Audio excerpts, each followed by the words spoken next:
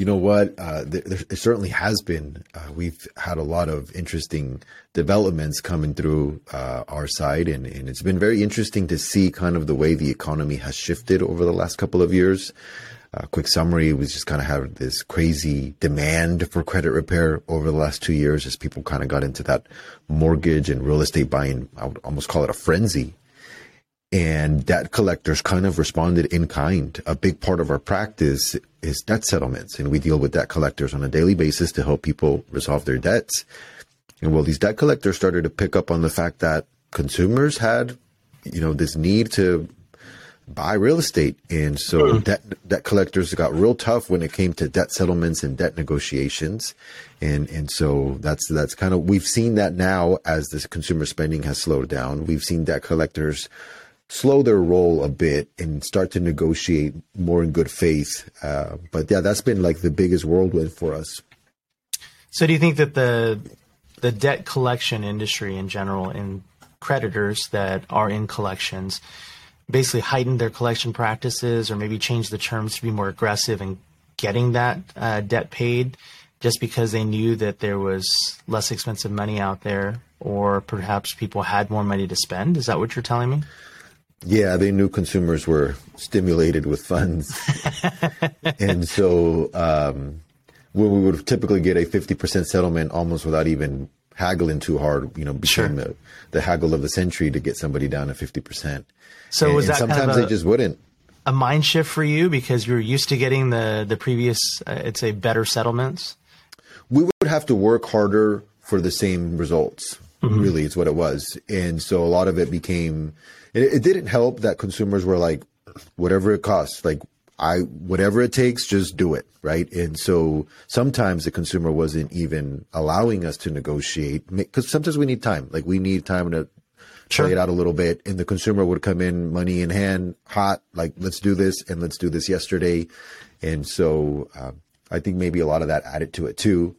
We've built good relationships and good rapport with a lot of these debt collectors that we deal with on a daily basis. And so they know typically if I'm calling them, someone from my office is calling them, it's money on the line. So they know that we're calling for a good reason. Sure. And it's typically to give them some money, make a deal. And so we still are able to, get great deals, but we saw this increase of, no, we want the full amount, or no, we want 70%. 60%, right? And so we would have to fight to get a 50% rate. And sometimes, the 50% was easy and we would want to get 30%, and 30% are, that's not going to happen nowadays. We are starting to see 30% come back. Okay. So you're saying there's a shift then, and the shift is fairly recent, maybe in the last, 4 months, 6 months? Maybe in the last 2-3 months. Yeah. Okay, good.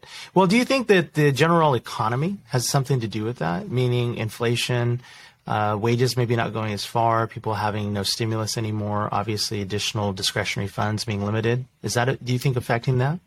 Yeah. Discretionary funds are limited for debt settlements. People want to fix their credit, they want to improve their credit scores, but they don't have unlimited funds like it seemed they did a couple of years ago to basically liquidate and pay all their debts. And they were liquidating and paying the debts per se, but not, negotiating debts, or were they like, because they were like, the general sentiment was, I want these paid ASAP so that I can buy a house ASAP. Okay. And so we would have to take with the first settlement that we negotiated, right? There wasn't time to keep on renegotiating a deal to lower it. In those situations, you're saying it just has slowed down or stopped at that kind of level, right? Almost entirely. Okay. So what kinds of things does your company do? Because we jumped right into it head first. Give us some background. What is the name of your company? What do you guys do? When did you kind of get into this? How did you get into this? I mean, a little background on that. Yeah. We did kind of just jump straight into the good stuff, huh? we talk once in a while, and it's obviously been a business relationship for many years, and also friendship. So. Yeah. So my company, Innovative Credit Solutions, we started it in 2006. Actually, I started it in 2006 when I was working at a debt collection agency here in town, and that industry was very fascinating to me. I did well in that industry, but I always had this knack for helping people. I would find myself calling to collect a debt, and through the phone call, I would help the consumer that I'm supposed to be collecting money from, right? Help them make better decisions when it came to, just debt in general. And so that knowledge, that skill set that we have from being in the debt collection industry really comes into practice when helping people make better decisions on the credit side. I mean, debt collectors are completely misunderstood, I would say, and consumers have this, really bad, like I've never seen a debt collector with like a 5-star Google review. If you look up debt collectors on Google, sure, they're always going to have like a 1-star Google review. And some of them are actually just fine people, but their business is not conducive to getting good reviews from clients. And so, but that's really where the catalyst for Innovative Credit Solutions came from, is our experience in the debt collection side. This was 2006. This was right around the last time that the economy decided to turn the other way. Mm-hmm. And so as lending guidelines started to contract and people became it became more difficult to get a mortgage, lenders started to seek us out because of our skill set. And obviously we just built relationships along the years with many of the lenders here in town, you being one of them. And so those relationships have carried the company, honestly, for the last 15, 16 years. And so our main practice is helping consumers get mortgage ready. That really is 80% of our practice. In that scope of work, though, there's a lot of things that we can do. People don't have the same credit challenges. Some people have credit challenges because they fell through hard times and they defaulted on their bills, and they just have legitimate, I would say, black and white credit issues. But you got really complex credit issues where somebody has a victim of identity theft, right? That's a big one. People get their identity stolen. They don't know how to fix it. They don't even know where to start. And there's just anywhere in between where consumers just have the strangest credit issues. I mean, we could have a whole show about just some of these strange credit stories. We're going to have a show about it's going to be the credit catastrophes one again, but something that digs deep into current times. We did not start this company to help people fix their identity theft issues. Identity theft wasn't even something we knew anything about.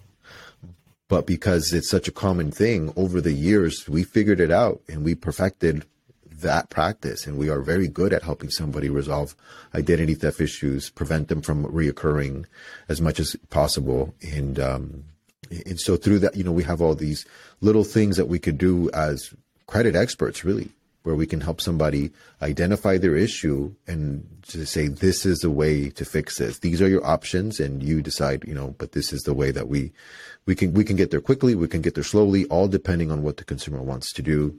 And it's very tailored to somebody, right? It's very specific. I see similar problems all the time, but we rarely solve those the same way. We always have to make a personal adjustment depending on the consumer situation. And so it's very personal. That's why we, here, you have to deal with myself or Richard, who is a partner here in the company, because we're the only ones that I trust has the skill set and the experience to help somebody make the right decisions.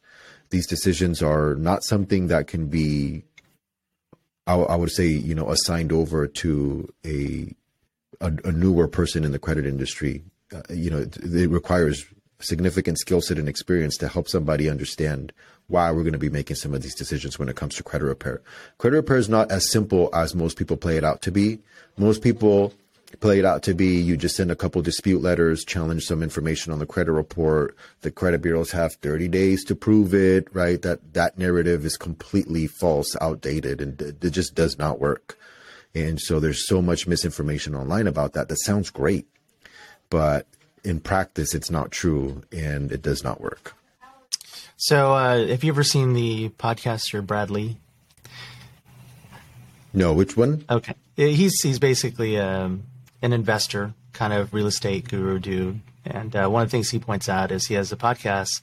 And one of the things he says is truth bombs, right? Like, so here's the truth and here's what everyone's talking about. Right. So I like to say that there's been this uncovering of people that claim to do credit repair that are really putting Band-Aids on things and approaching everyone with the same hammer, if you will.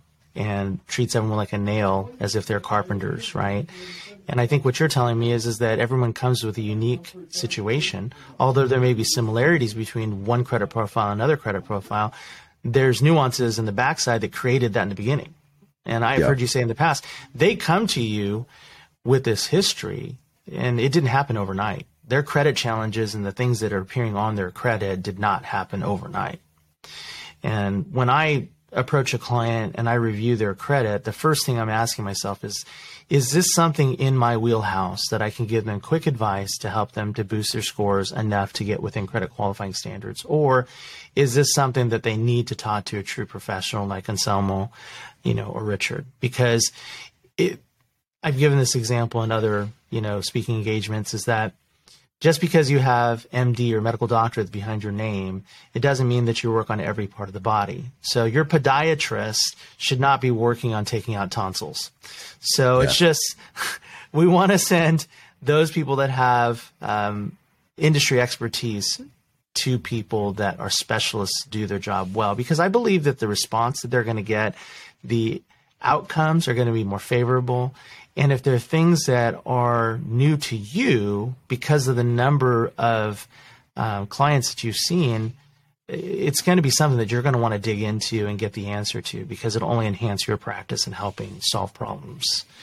So I just see that as a huge net benefit. And I've always trusted my clients with you, Anselmo. You've been an integral part to literally turning the tide for families. And I think this is where it comes down to the central point of being an advocate for the client, but also protecting the bank.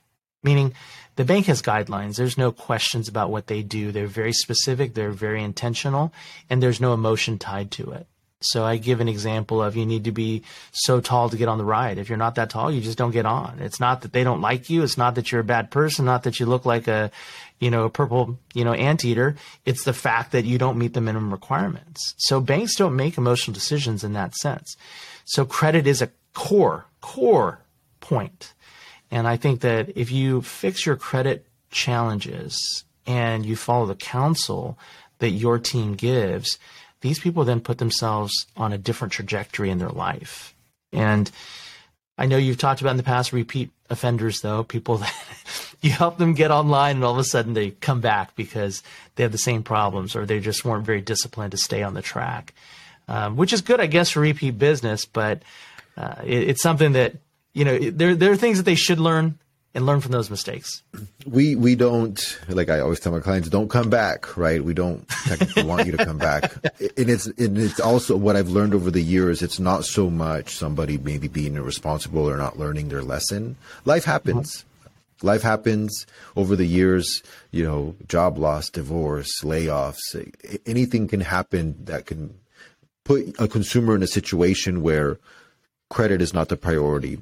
Gas in the gas tank, food on the table is the priority. And so life happens, and our clients fortunately trust us enough to come back. And that's actually a great thing and a testament to just how long we've been around. Sure. And so we've had clients now bring their kids, and their kids are not kids anymore. They're adults. Yeah, the generational business that you have.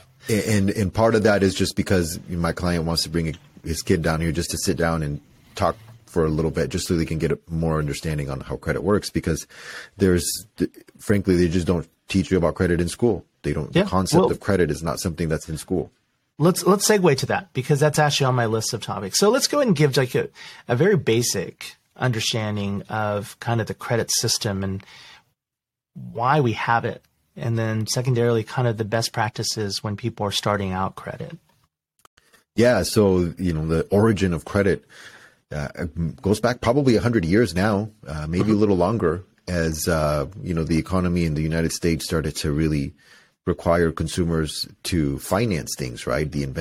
Going back to the invention of the car, the invention of the washing machine was really the big one, where consumers wanted it and they couldn't afford to pay for one up front, or these retailers decided that they could, sell the stuff on time, what they would call it.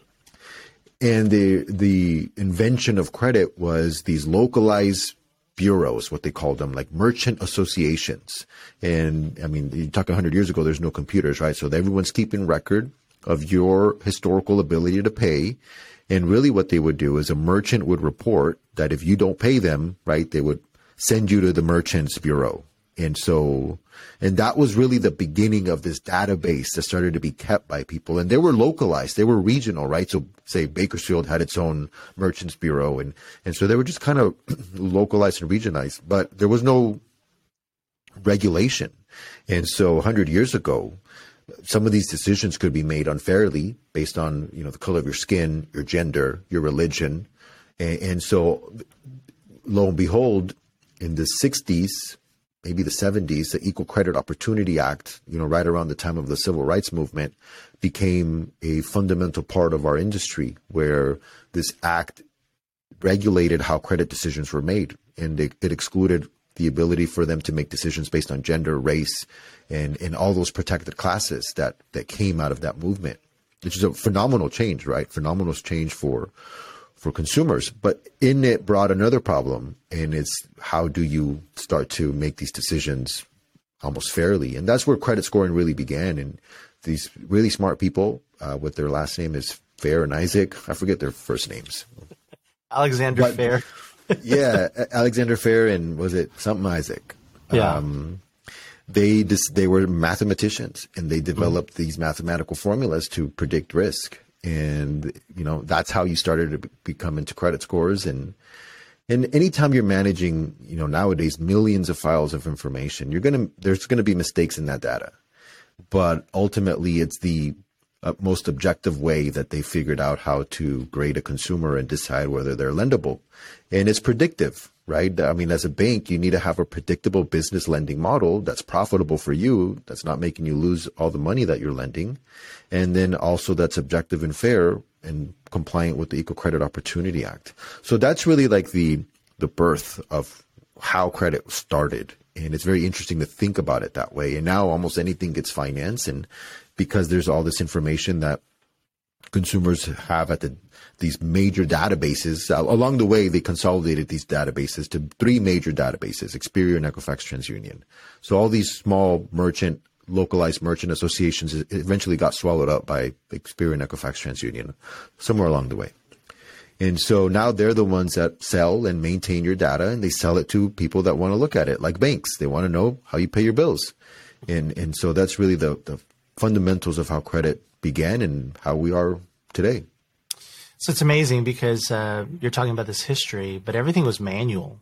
I mean, it was written down literally on, 3x5 cards. I remember a story when I got in the industry in 2002, talking to some of the underwriters and processors back then, and they had been in the industry for 15 to 20 years, right? So you're taking yourself back, into the 80s, and they were saying something that I thought was really surprising. They said, literally, we would have a phone number to call the person at Sears. They're off of Ming Avenue, right? And they would be the credit department downstairs in the basement. And they would literally have either, it's like a little card file, and it would show every time they made a payment. And they would actually do a rating on the time they made payment, how much they borrowed, what the limit was, and if they've ever been late. So it was a manual reporting. And I think with digitizing all of this and automating a lot of this was designed to actually slow the amount of fraud that was happening, because there was somebody that was on the other end that could manipulate data. And I think all of these credit acts that have changed and these fair housing laws and other things were all designed to really take out of the equation any type of form of discrimination in the form of race, color, religion, national origin, sex, marital status, age, really to say what is the base criteria in order to make a credit decision on whether or not to lend or not lend. And the example I gave earlier was, having to be certain height to get on the ride. It's like those guidelines we use are called underwriting guidelines. And in the credit industry, what I think you and your team are just phenomenal at is understanding what the requirements are for mortgage lenders, because you communicate with them enough so you know what it means to be mortgage ready. So in your mind, okay, and again, there are some, as I would say, aggressive lenders that are willing to be more flexible on certain things and take more risk on. I'm not talking about those, but let's just talk like a normal borrower that's, say, trying to get in a position to borrow money. What would be an ideal credit ready or mortgage ready client? And what are things that you look for that you're shooting for as far as baselines? Yeah, certainly we have almost like this criteria that we go through when evaluating a credit report. And the first thing that I'm looking for is when was the last time they were late, or when was the last time a new collection showed up? Because that criteria says that for somebody to be mortgage ready, our goal is for them to not have any delinquent item on the report in the last 12 months.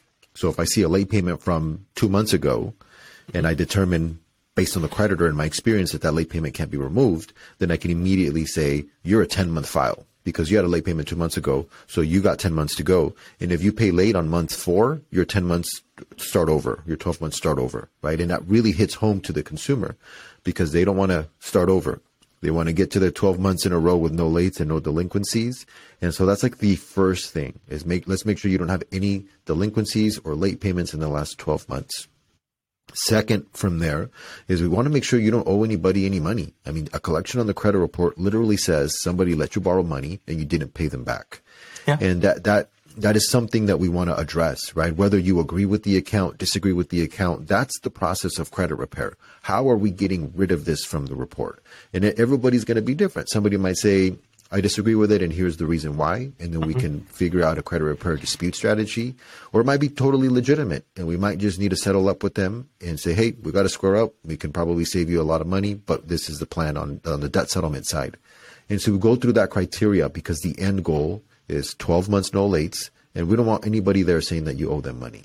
And so that's really the first two. And then the final piece, really I call it my 3-piece recipe, is 3 open active accounts in good standing. Sometimes consumers don't have any credit. Sometimes they have 1 account. And so we want to make sure that they have 3 open active accounts in good standing. And so once those 3 pieces are in place, that consumer is very likely going to be 640 or higher. And that's how we determine somebody to be mortgage ready. Yeah, no, that's a great criteria. I think the baseline at 640 is very powerful because it opens the doors to other programs like down payment assistance and potentially being qualified for better terms in financing. So one of the things that I think is important, you brought it up, was, this idea of having to start over if you make a mistake, right? Meaning you started this 12-month journey and you go late 4 months in.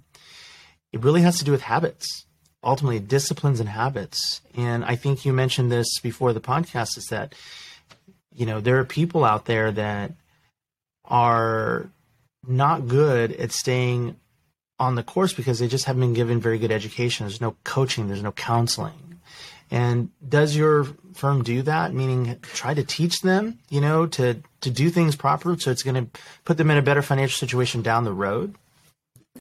Just saying that your 12 months are going to start over when a new late happens, click, okay, well, that's not going to happen, especially if the end goal is to home, right? Sure. Because it's such a motivating thing, right? I need my house. My living situation is not ideal. And so that tends to click for them, typically when we put it that way, right? But then you have situations that are unique where maybe you're not responsible for this payment. You're a cosigner and you cosign for a relative. And so then we identify that. Wait, you're not responsible for this? Okay, this is a huge danger. You are not in control. Let me give you some advice. You make the payment and have your relative pay you. That way, if they pay late, they pay you late, but you're on time with the bank. And then you can play debt collector with your relative because it protects your credit. That. Yeah, go back and explain that, because you said co-borrower, but explain what the relationship between borrower and co-borrower really is, because this gets misunderstood all the time. And then we'll also go back and talk about authorized user, but I want you to explain this, because the understanding is, I'm not making the payment, right? I just co-sign. No, I'm just a cosigner. Yeah. So you're not relieved of that responsibility. You really, as a cosigner or co-borrower, you're essentially promising the bank that if that person doesn't pay, you will, right? Yeah. When somebody needs a co-borrower, I need a cosigner, the bank does not trust them by themselves. So they need somebody else to go after in case that person doesn't meet the responsibility.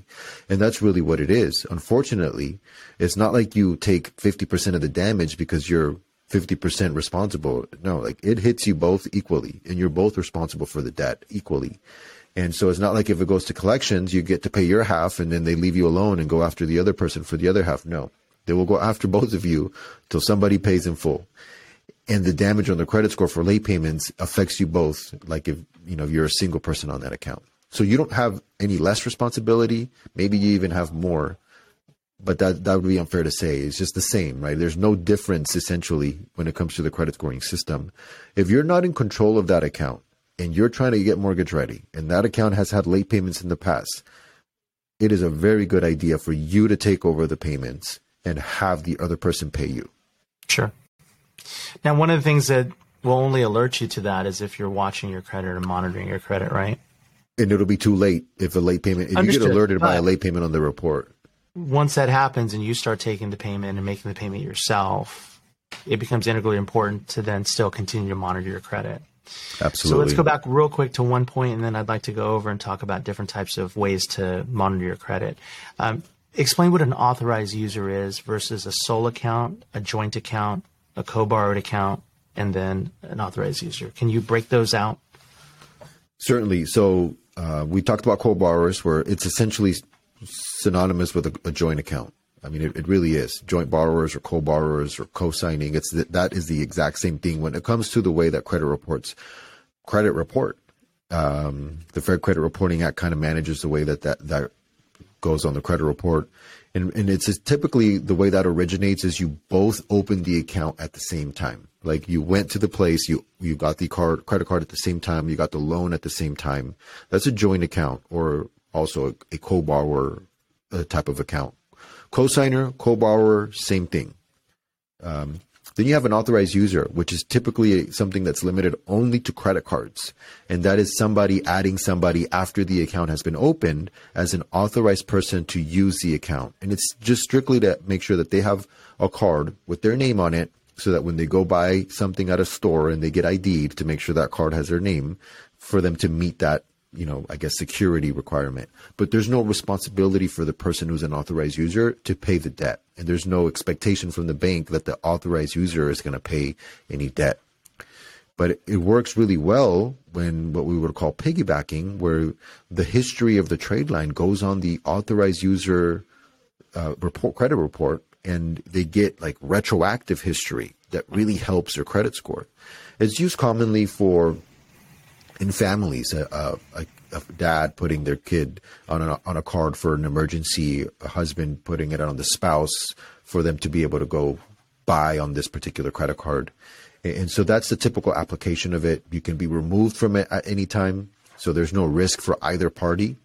And if you do get removed from it, you technically you can remove it from the credit report really easy as well. And so typically that's the application, as opposed to what were the other ones that you brought up? Well, you've covered them. So basically a sole account, a co-borrowed account, a joint account, an authorized user. So I ask these questions. I want to kind of relate it back to the mortgage side and what I see on this end. So there are specific guidelines and underwriting that will allow an account that's listed as a co-borrower account, okay, that is not a joint account, but a co-borrower account. I know it sounds a little bit odd, but a co-borrower account where the primary signer is not our borrower.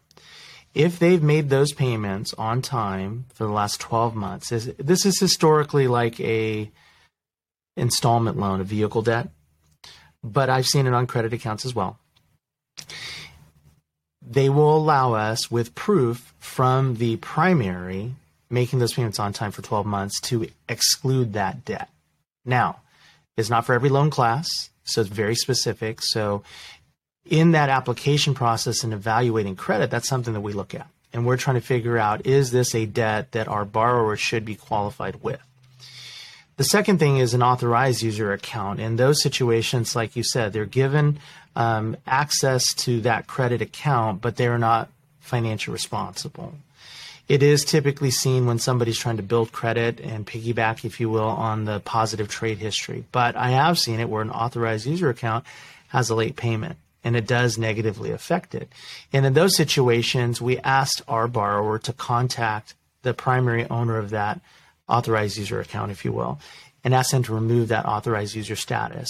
And in many times it actually improves our scores because by that time they've already gotten the net benefit of building credit profile from a starting standpoint. Now they have other trade lines that are open and active, have positive history for 12 to 24 months or greater. And removing that authorized user status doesn't affect our loan negatively, but it also enhances the fact that we don't have to show another liability on the credit report. Even though they're not responsible for it, it's still something that cleans up the application, if that makes sense.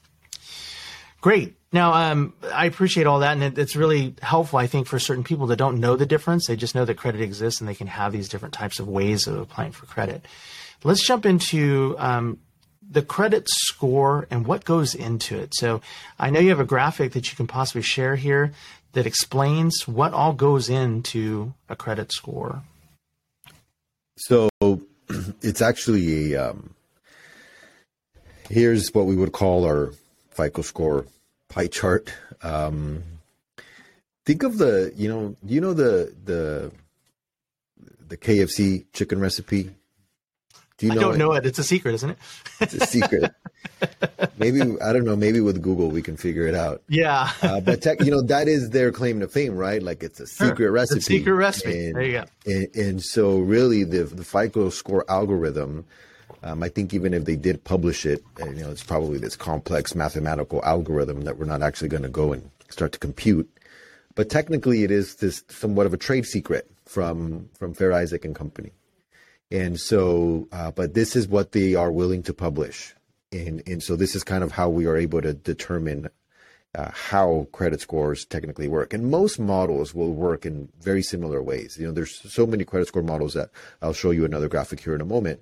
But generally, they work the same way. So if your FICO score is going up, maybe your Vantage score is also going up. And if your FICO score goes down, your Vantage score goes down. Just exactly how much and to what capacity are really what vary. But this is what we would call our FICO score pie chart. And real briefly, you see the two big numbers. And that's the way, if you want to move a credit score up or down, this is where you're going to focus at. 30% of amounts owed and 35% payment history. And so the biggest part here is 35%.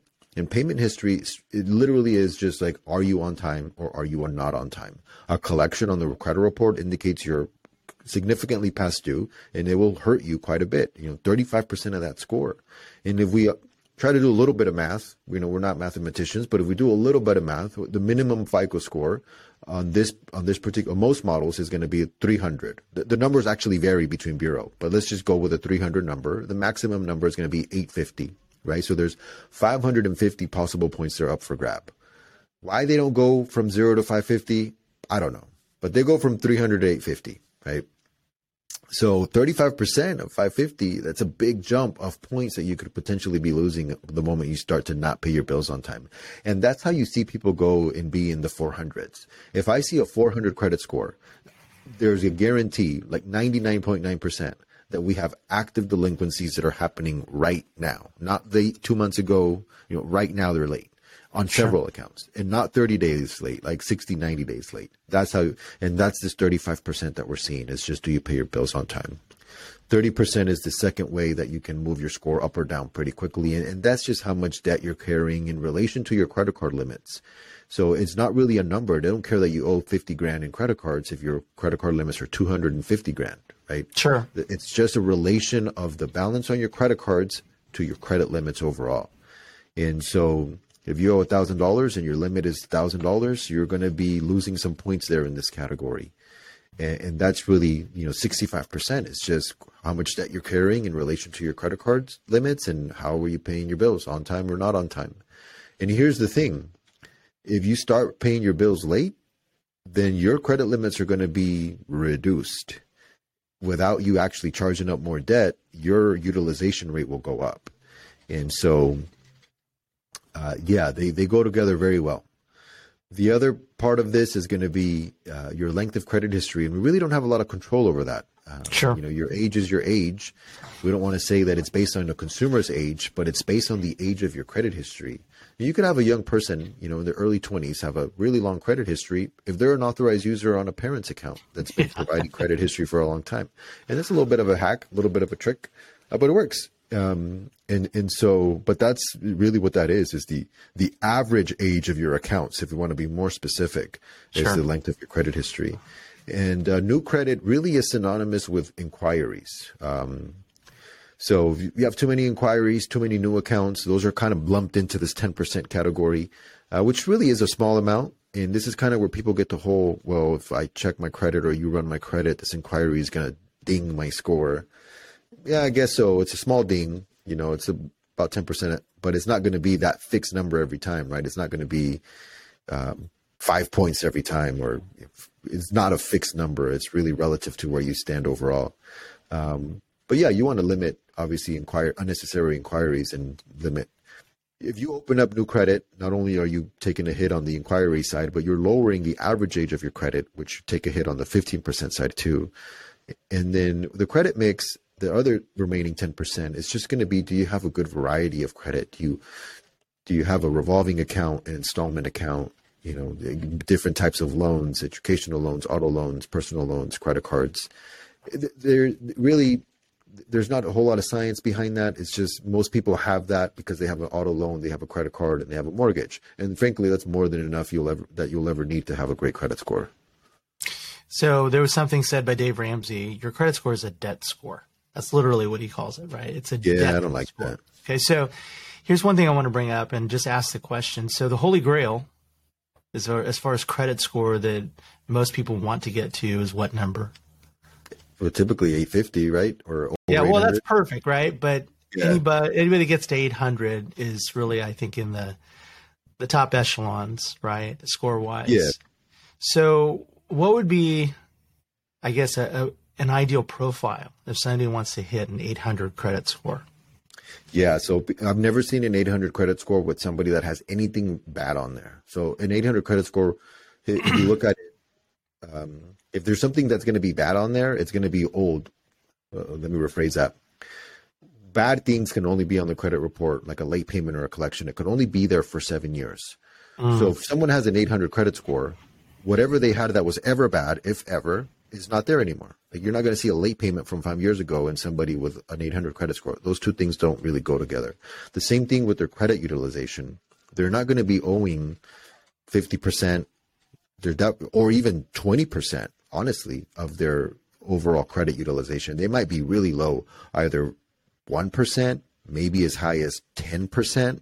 I mean, these people really, really carry a low amount of credit card debt in relation to their limits. 10% of their limits probably max is what I would say. And anywhere in between, you have the ability to be in that 800 club. And then, so never late, right? We've established that, like never, never, never. 10% or less utilization. And then they don't have to have a ton of credit. You don't need a whole bunch of accounts. But because they don't open accounts all the time, they have the average age of their credit history probably be, I'm going to be a bit of a speculation, but I would say 10 years or more. The longer, the better. And so, and I'm talking average age. So if you have someone that starts to open up accounts in the last year and they have 3 new accounts, it lowers your average age. And if that pulls you down probably below 10 years, you might go to 790, and that's catastrophic. Yeah, I know. Well, I can tell you there have been some clients that score is a pride marker. And when they come in, they're just grossly scared of anybody pulling their credit because they don't want to tip that number down. The one thing that I try to explain to a client is when a credit report is pulled, that score is the score. The only way you're going to know that there's a change is if a score is pulled after that score, right? Yeah. That's the only way we can mark it, because that there's no other way to know, because the actual inquiry that you have at the time and the score that was pulled is the score. So it's kind of funny. It reminds me of clients.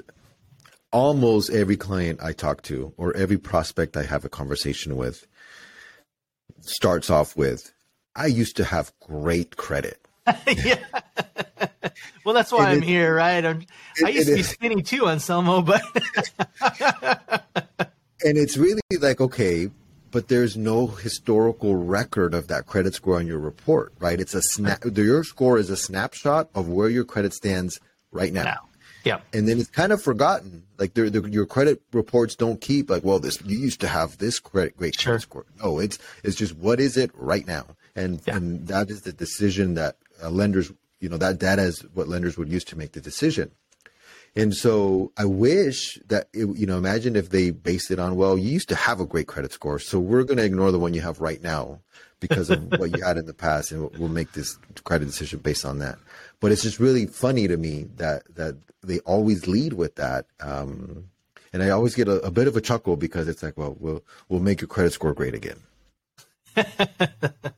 Good line. I like that. I want to segue real quick into the importance of tiers and getting to the next tier and how it actually affects you. So if you can stop that screen share, I'm going to pull up mine and I'm going to show something and I want you to discuss and kind of how that happens.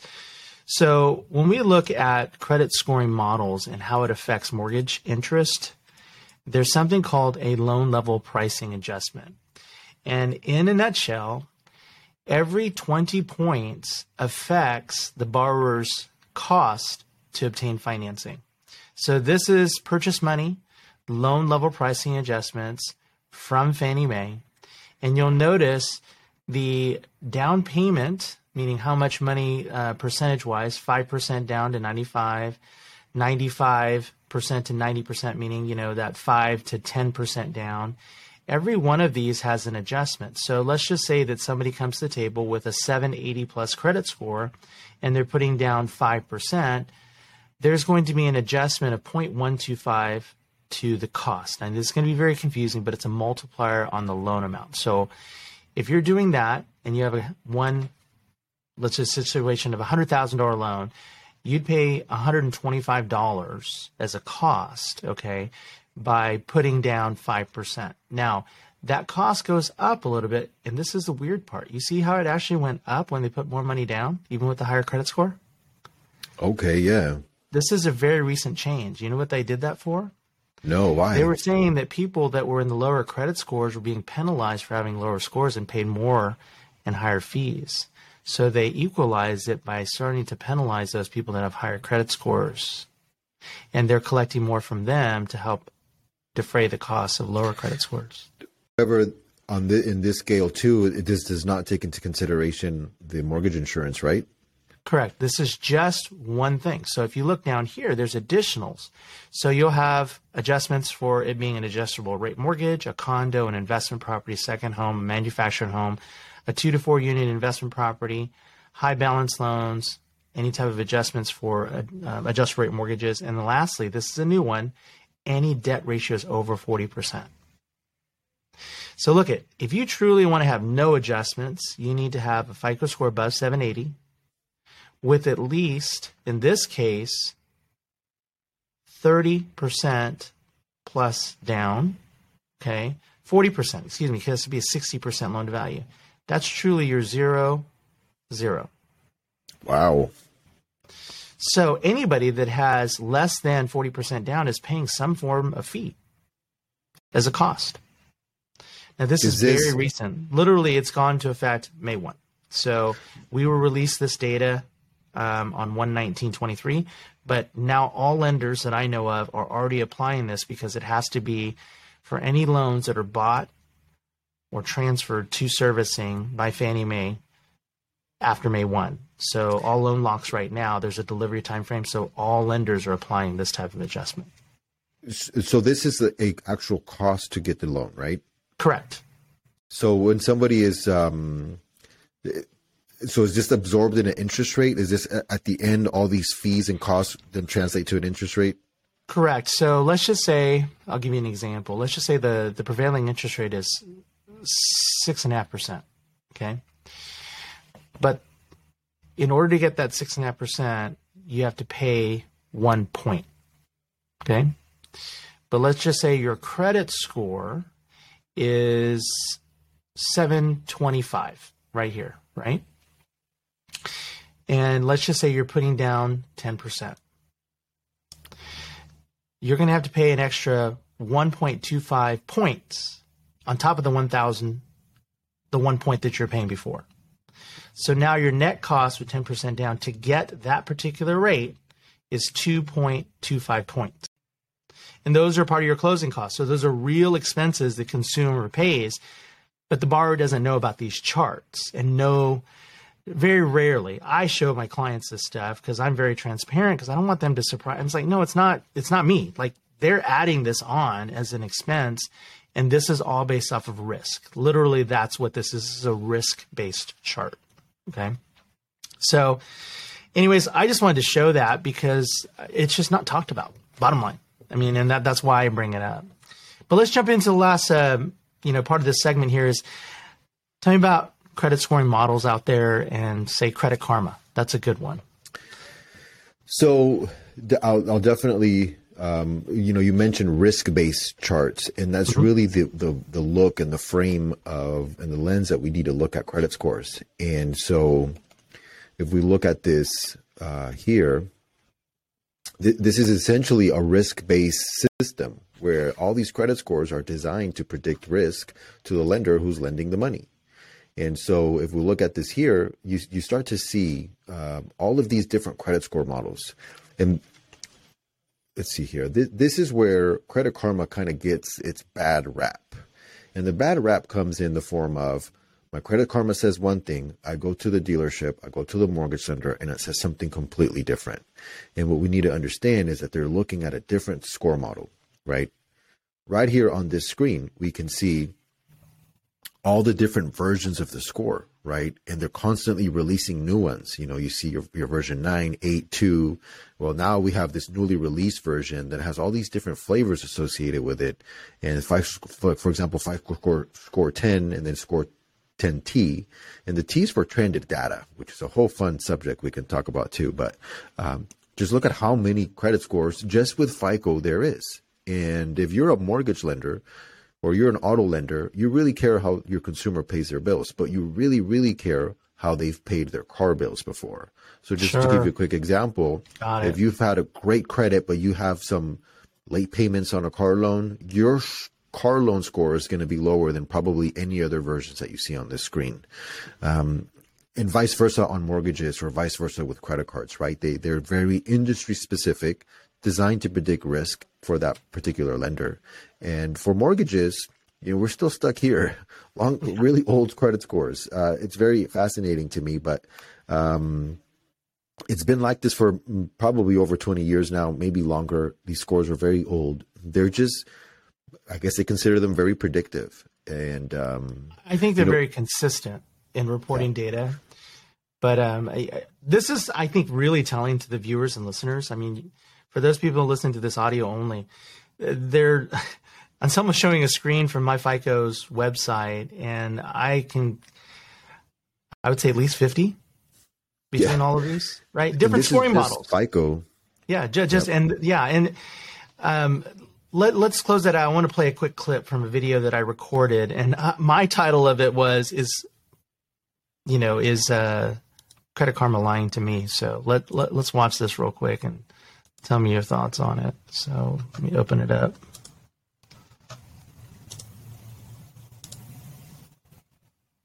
So a question I get all the time is Credit Karma accurate? Well, it is if you're using the Vantage 3.0 score. Understand, Credit Karma does a soft credit pool, and it does repeat a score, but it's not necessarily the lender score that a mortgage lender would use. Mortgage lenders use the Fair Isaac score version 2 for Experian, the classic 04 for TransUnion, and the Beacon 5.0 for Equifax. If you want to know the exact score that's going to be used for creditors that use mortgage financing, go to myfico.com and look up mortgage credit scores. So question I get on. So I am shocked because I tell people when they come in, they're like, well, Capital One said this, and my credit score from Credit Karma says this score. Well, it's not even close. And I said, if I knew that formula, like I could say it's an 18-point difference from this score, from Vantage score, I would have that plugged in. It would be on my desktop. I would be able to convert immediately, and it would say, this is a predictive score based off of these changes, right? But that formula is like the black box that's on the airplane. Yeah. We won't know until, the plane goes down and we're listening to the flight data because it's totally blocked. We don't know that stuff. And it's terribly difficult because when you're guessing what the algorithm's doing, it's just difficult. Sometimes they just tell me what's on the menu. So a quick example of why they are going to vary so much is some versions take into account, say, medical collections. Some versions still include medical collections. So like the newer versions of even Vantage and even FICO, they completely ignore medical collections. It's like they pretend they're not there. But mortgage credit scores count them as if they're the same thing as any non-medical collection. So you're going to see a big variation. If someone has medical collections, that's the only problem on their credit report. They could have a great credit score on Vantage or the newer FICO versions, go buy a house and get, really low score. And that's actually one of the biggest ways that you can see a big difference.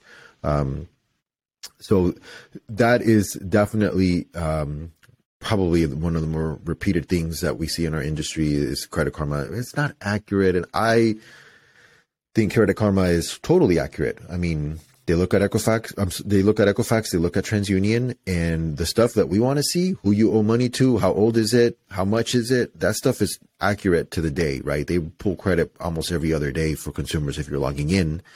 And so, but you just want to take that credit score and just understand that that version of the score is probably or definitely not what your auto lender is going to see, and definitely not what your mortgage lender is going to see. Although that might change soon.